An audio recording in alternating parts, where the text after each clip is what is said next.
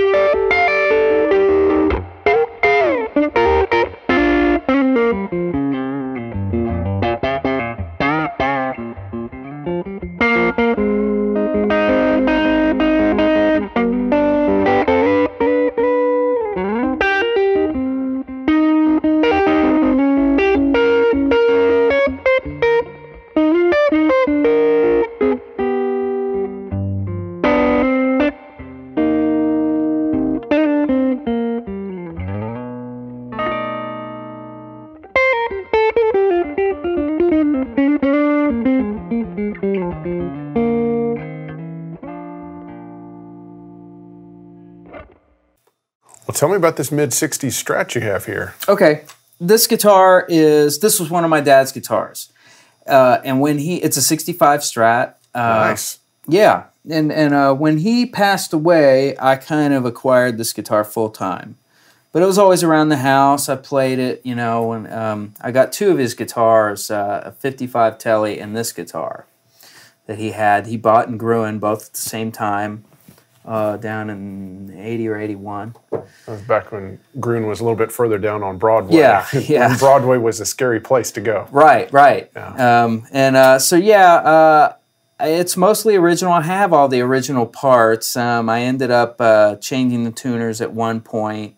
Just to other Kluson type machine heads? Not to Shalers or anything crazy like that? No.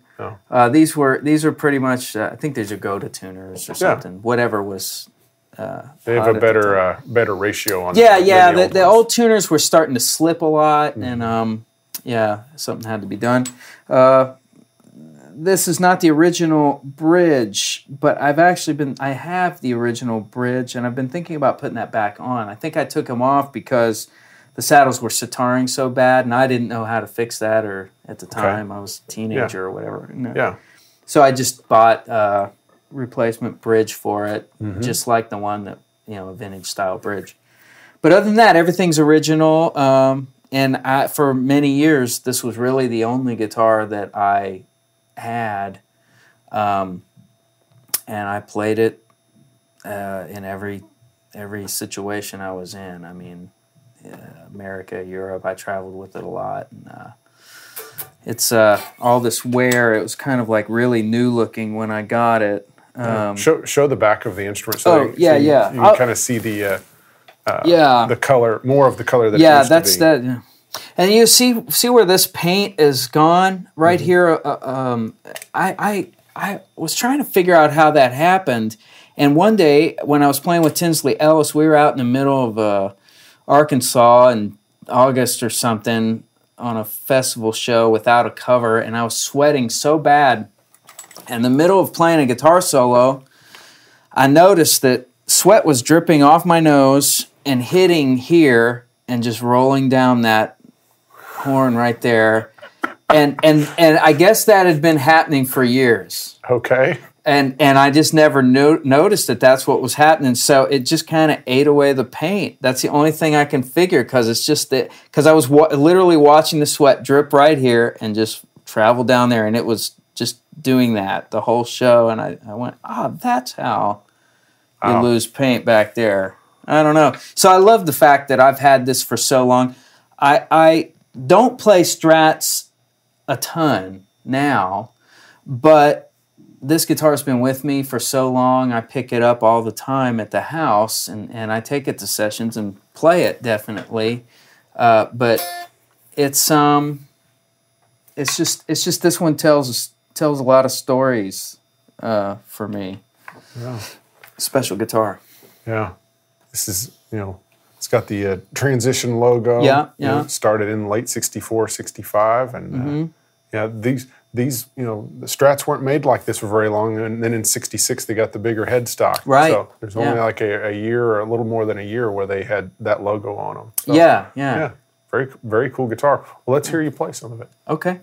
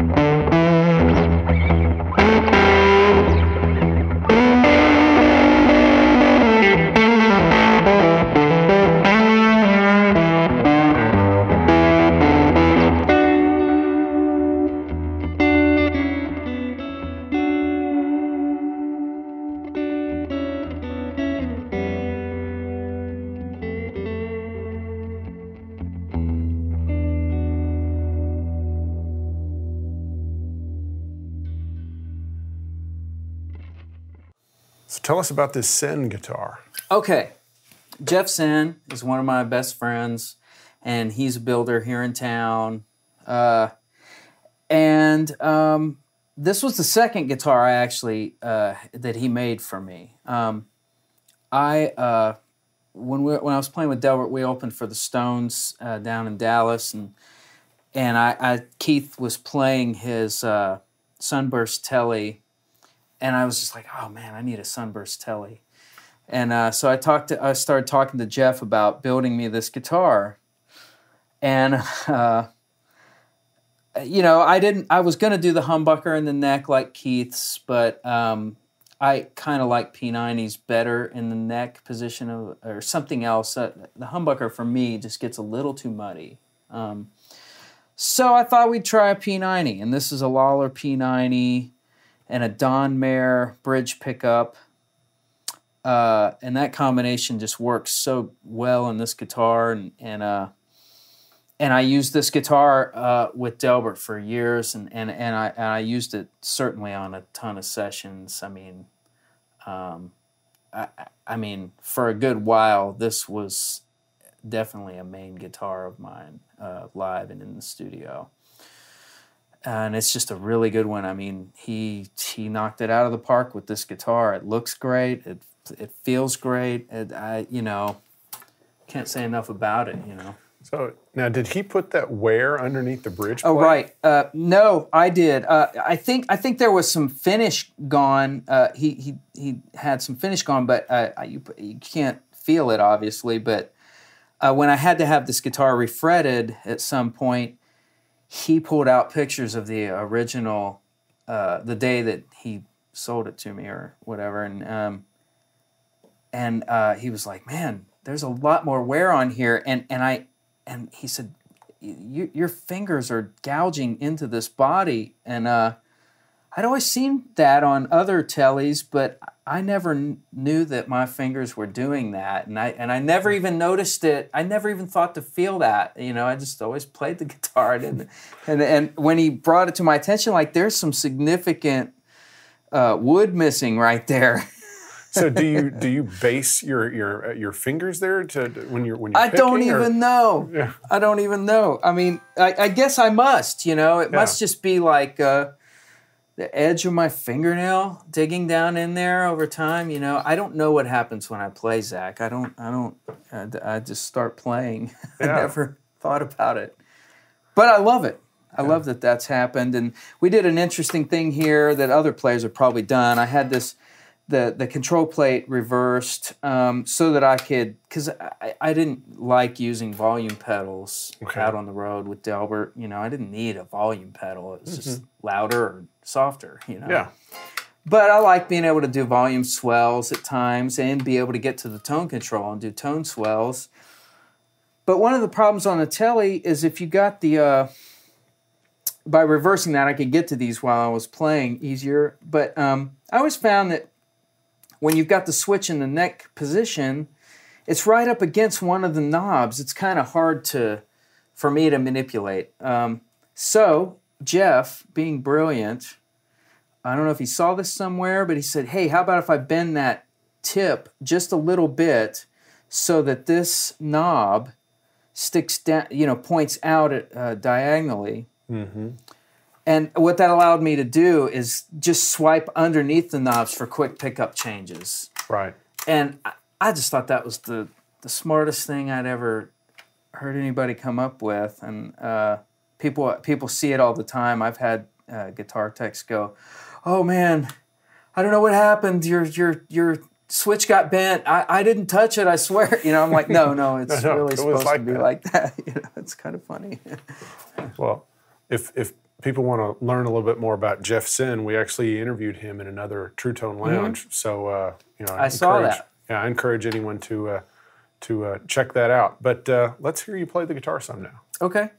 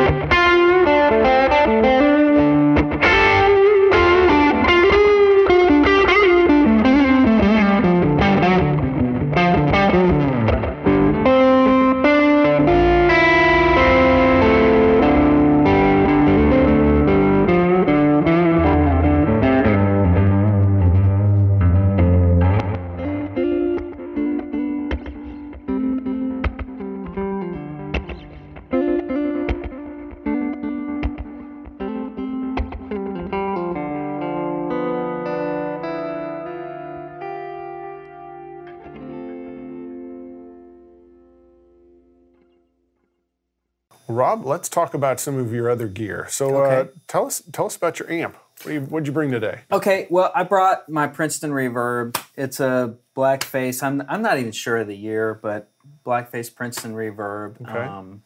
Have you had anything done to it? Well, I've gone through a bunch of different speakers over the years, but right now I think what's in there is a 10-inch Jensen Neo.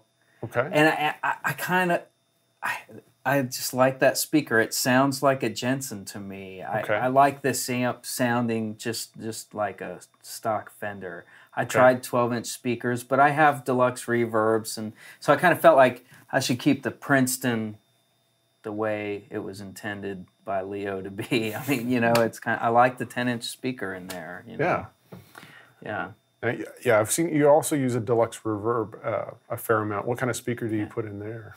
I think lately it's either I have 3 of them, and I think 2 of them have a warehouse ET65 speaker. Okay. And that's like a Celestion G1265 speaker, I believe. I guess I think Yeah. you're right. Yeah. I don't know all of that, but that sounds good. I record with that quite a bit, and and I think the other one right now has a G12H30 in it. Okay. And that's a good combination too. Yeah. So anything been done to the Princeton circuit-wise? Otherwise, it's just stock. I think it's pretty stock. I think one of the transformers has had to be changed, but Todd Sharp did the work when I got this amp, and he just happened to have a period correct transformer. Wow.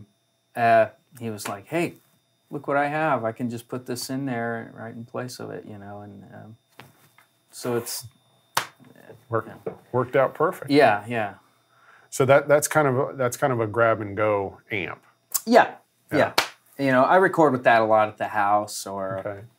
a And then small non-cartridge. and if you're going to on a cartage session, you're going to have a lot more stuff. What would be your typical amp arsenal on a cartage session? Okay. Well, I have the thing that I use more than anything else is a Presence Knob Bassman head. Okay. I have 2 64 Bassman heads that are the tuxedo ones, Blackface Cosmetics, but the Presence Knob still. Yeah. That's what I use most of the time. I also have a 72 50 watt small box Marshall head that sounds killer. I have an old Silvertone Twin 12 amp that I like a lot. Mm-hmm. And I do have an old matchless. I have like a 94 DC or HC30 head. Yeah. I like that too. I don't use that one as much as the other 3, but for certain sounds, that's perfect. They're really great amps. A lot to choose from. Cool. Yeah. And let's talk about your pedal board. Okay. So is this is kind of also kind of a grab and go board? I'm assuming you also have other boards that are maybe perhaps bigger than this. Yeah. I have a few different boards. My main big cartage board has a lot of this stuff on it. Just a few extra things. But this is what I would take to a non-cartage situation, like a session where they aren't paying for cartage. And I changed this around a lot. So this is just kind of how it is at the current moment. The first thing is this Scarab Deluxe fuzz pedal made by Basic Audio. And so what does that do for you? Well, it's a fuzz pedal, but it's capable of a lot of different sounds in the fuzz realm. I mean, you want me to show you the different? Yeah. Okay, let us hear it. Right now I have it set on like a gated kind of fuzz sound, which is interesting to me. I'll turn this slap back off.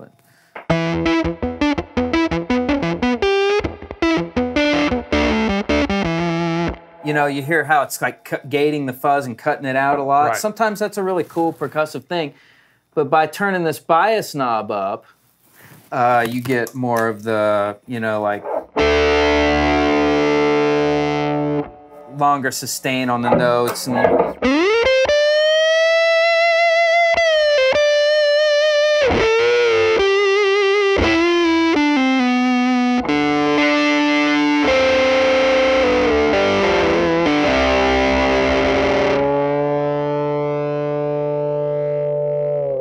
it's just a really cool, versatile fuzz pedal. I love it. That company, I have a few of their pedals, and their fuzz pedals are pretty quirky and do some pretty interesting things. Yeah. So there's that, and then from there, I think I go into the King of Tone pedal, which is I probably use that most of the time for overdrive. This is like kind of a cleaner boost side. I'll show you that. Well, here's the dry sound. And then when I kick this on, it's like same sound, a little bit louder, pretty much. And then this side is more compressed, just more gain. Let me turn this level up a little bit.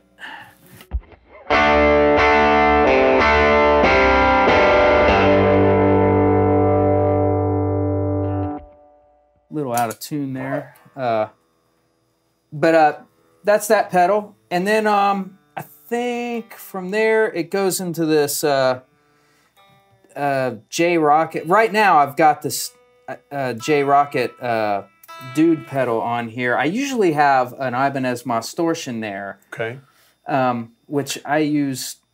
I always have those around. That's like probably my main pedal, and it's weird that I don't have that with me today. I didn't realize I didn't have it on here. Yeah. But yeah, I've been checking this pedal out. I think this is kind of like their take on maybe a Dumble or something. I believe so. Yeah. It's just another flavor of drive. Another flavor of drive, really.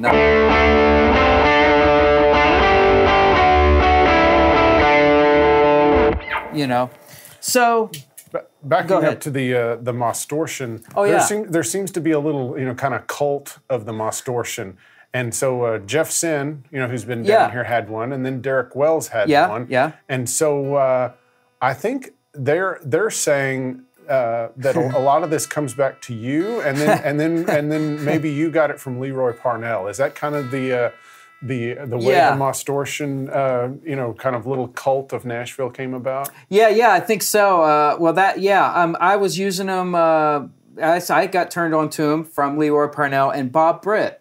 Okay.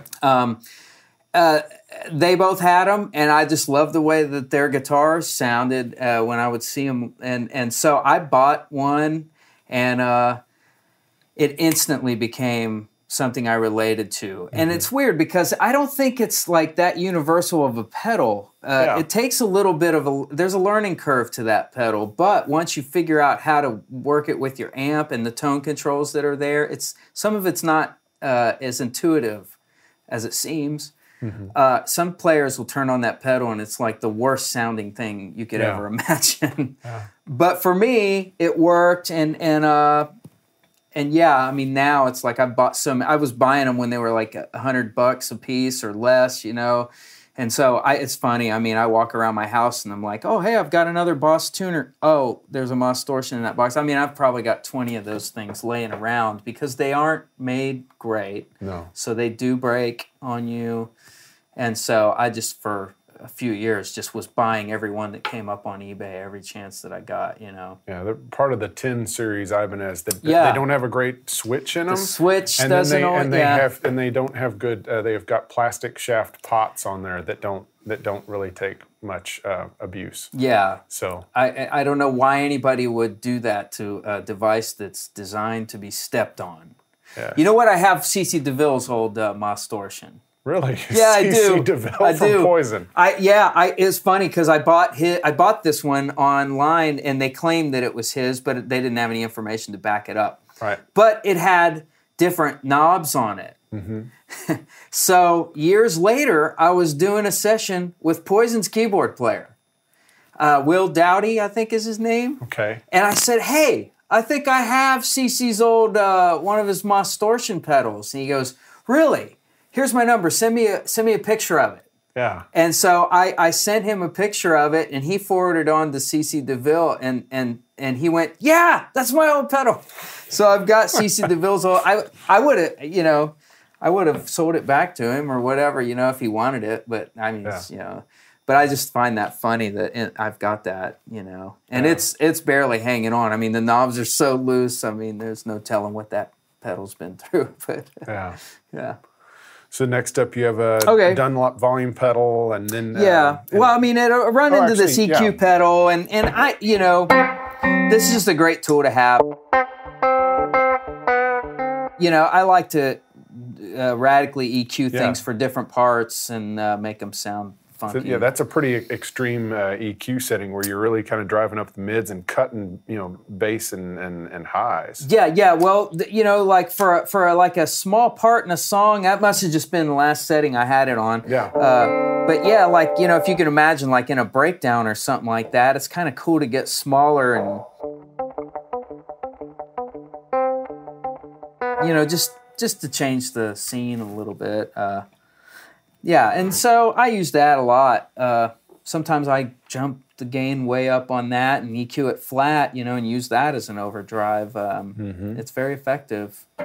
And then it goes into the volume pedal, and this thing makes you louder or softer. Really? Never heard of such a thing. I know, it's crazy. It's kind of like a gas pedal for the guitar. Gosh, so many secrets getting out today. Yeah. And then you've got the tuner running off of it. I know, and that is probably the most important thing on this whole board.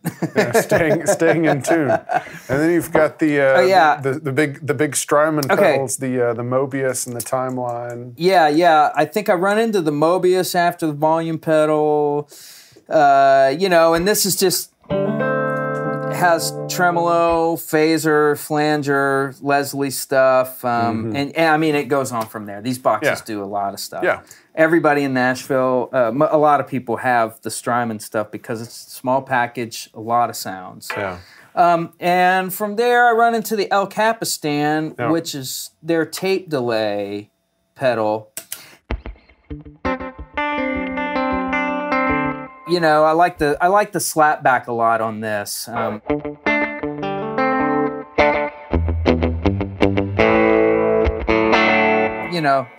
like that a lot. Now, the reason why I have it, because I also then go into the Strymon Timeline, which is a dedicated delay pedal. So I find that I always have slap back. I like having just a dedicated slap back sound. Okay. Now, on bigger, when I have cartage, I have a full tone tape Echoplex thing, and I love that the best. Yeah. Or a Deluxe Memory Man, So I like to have something that's my slapback sound. Okay. And then you want something else to put on top of that when it's needed. Yeah. So, this is the Strymon Timeline. These things are great.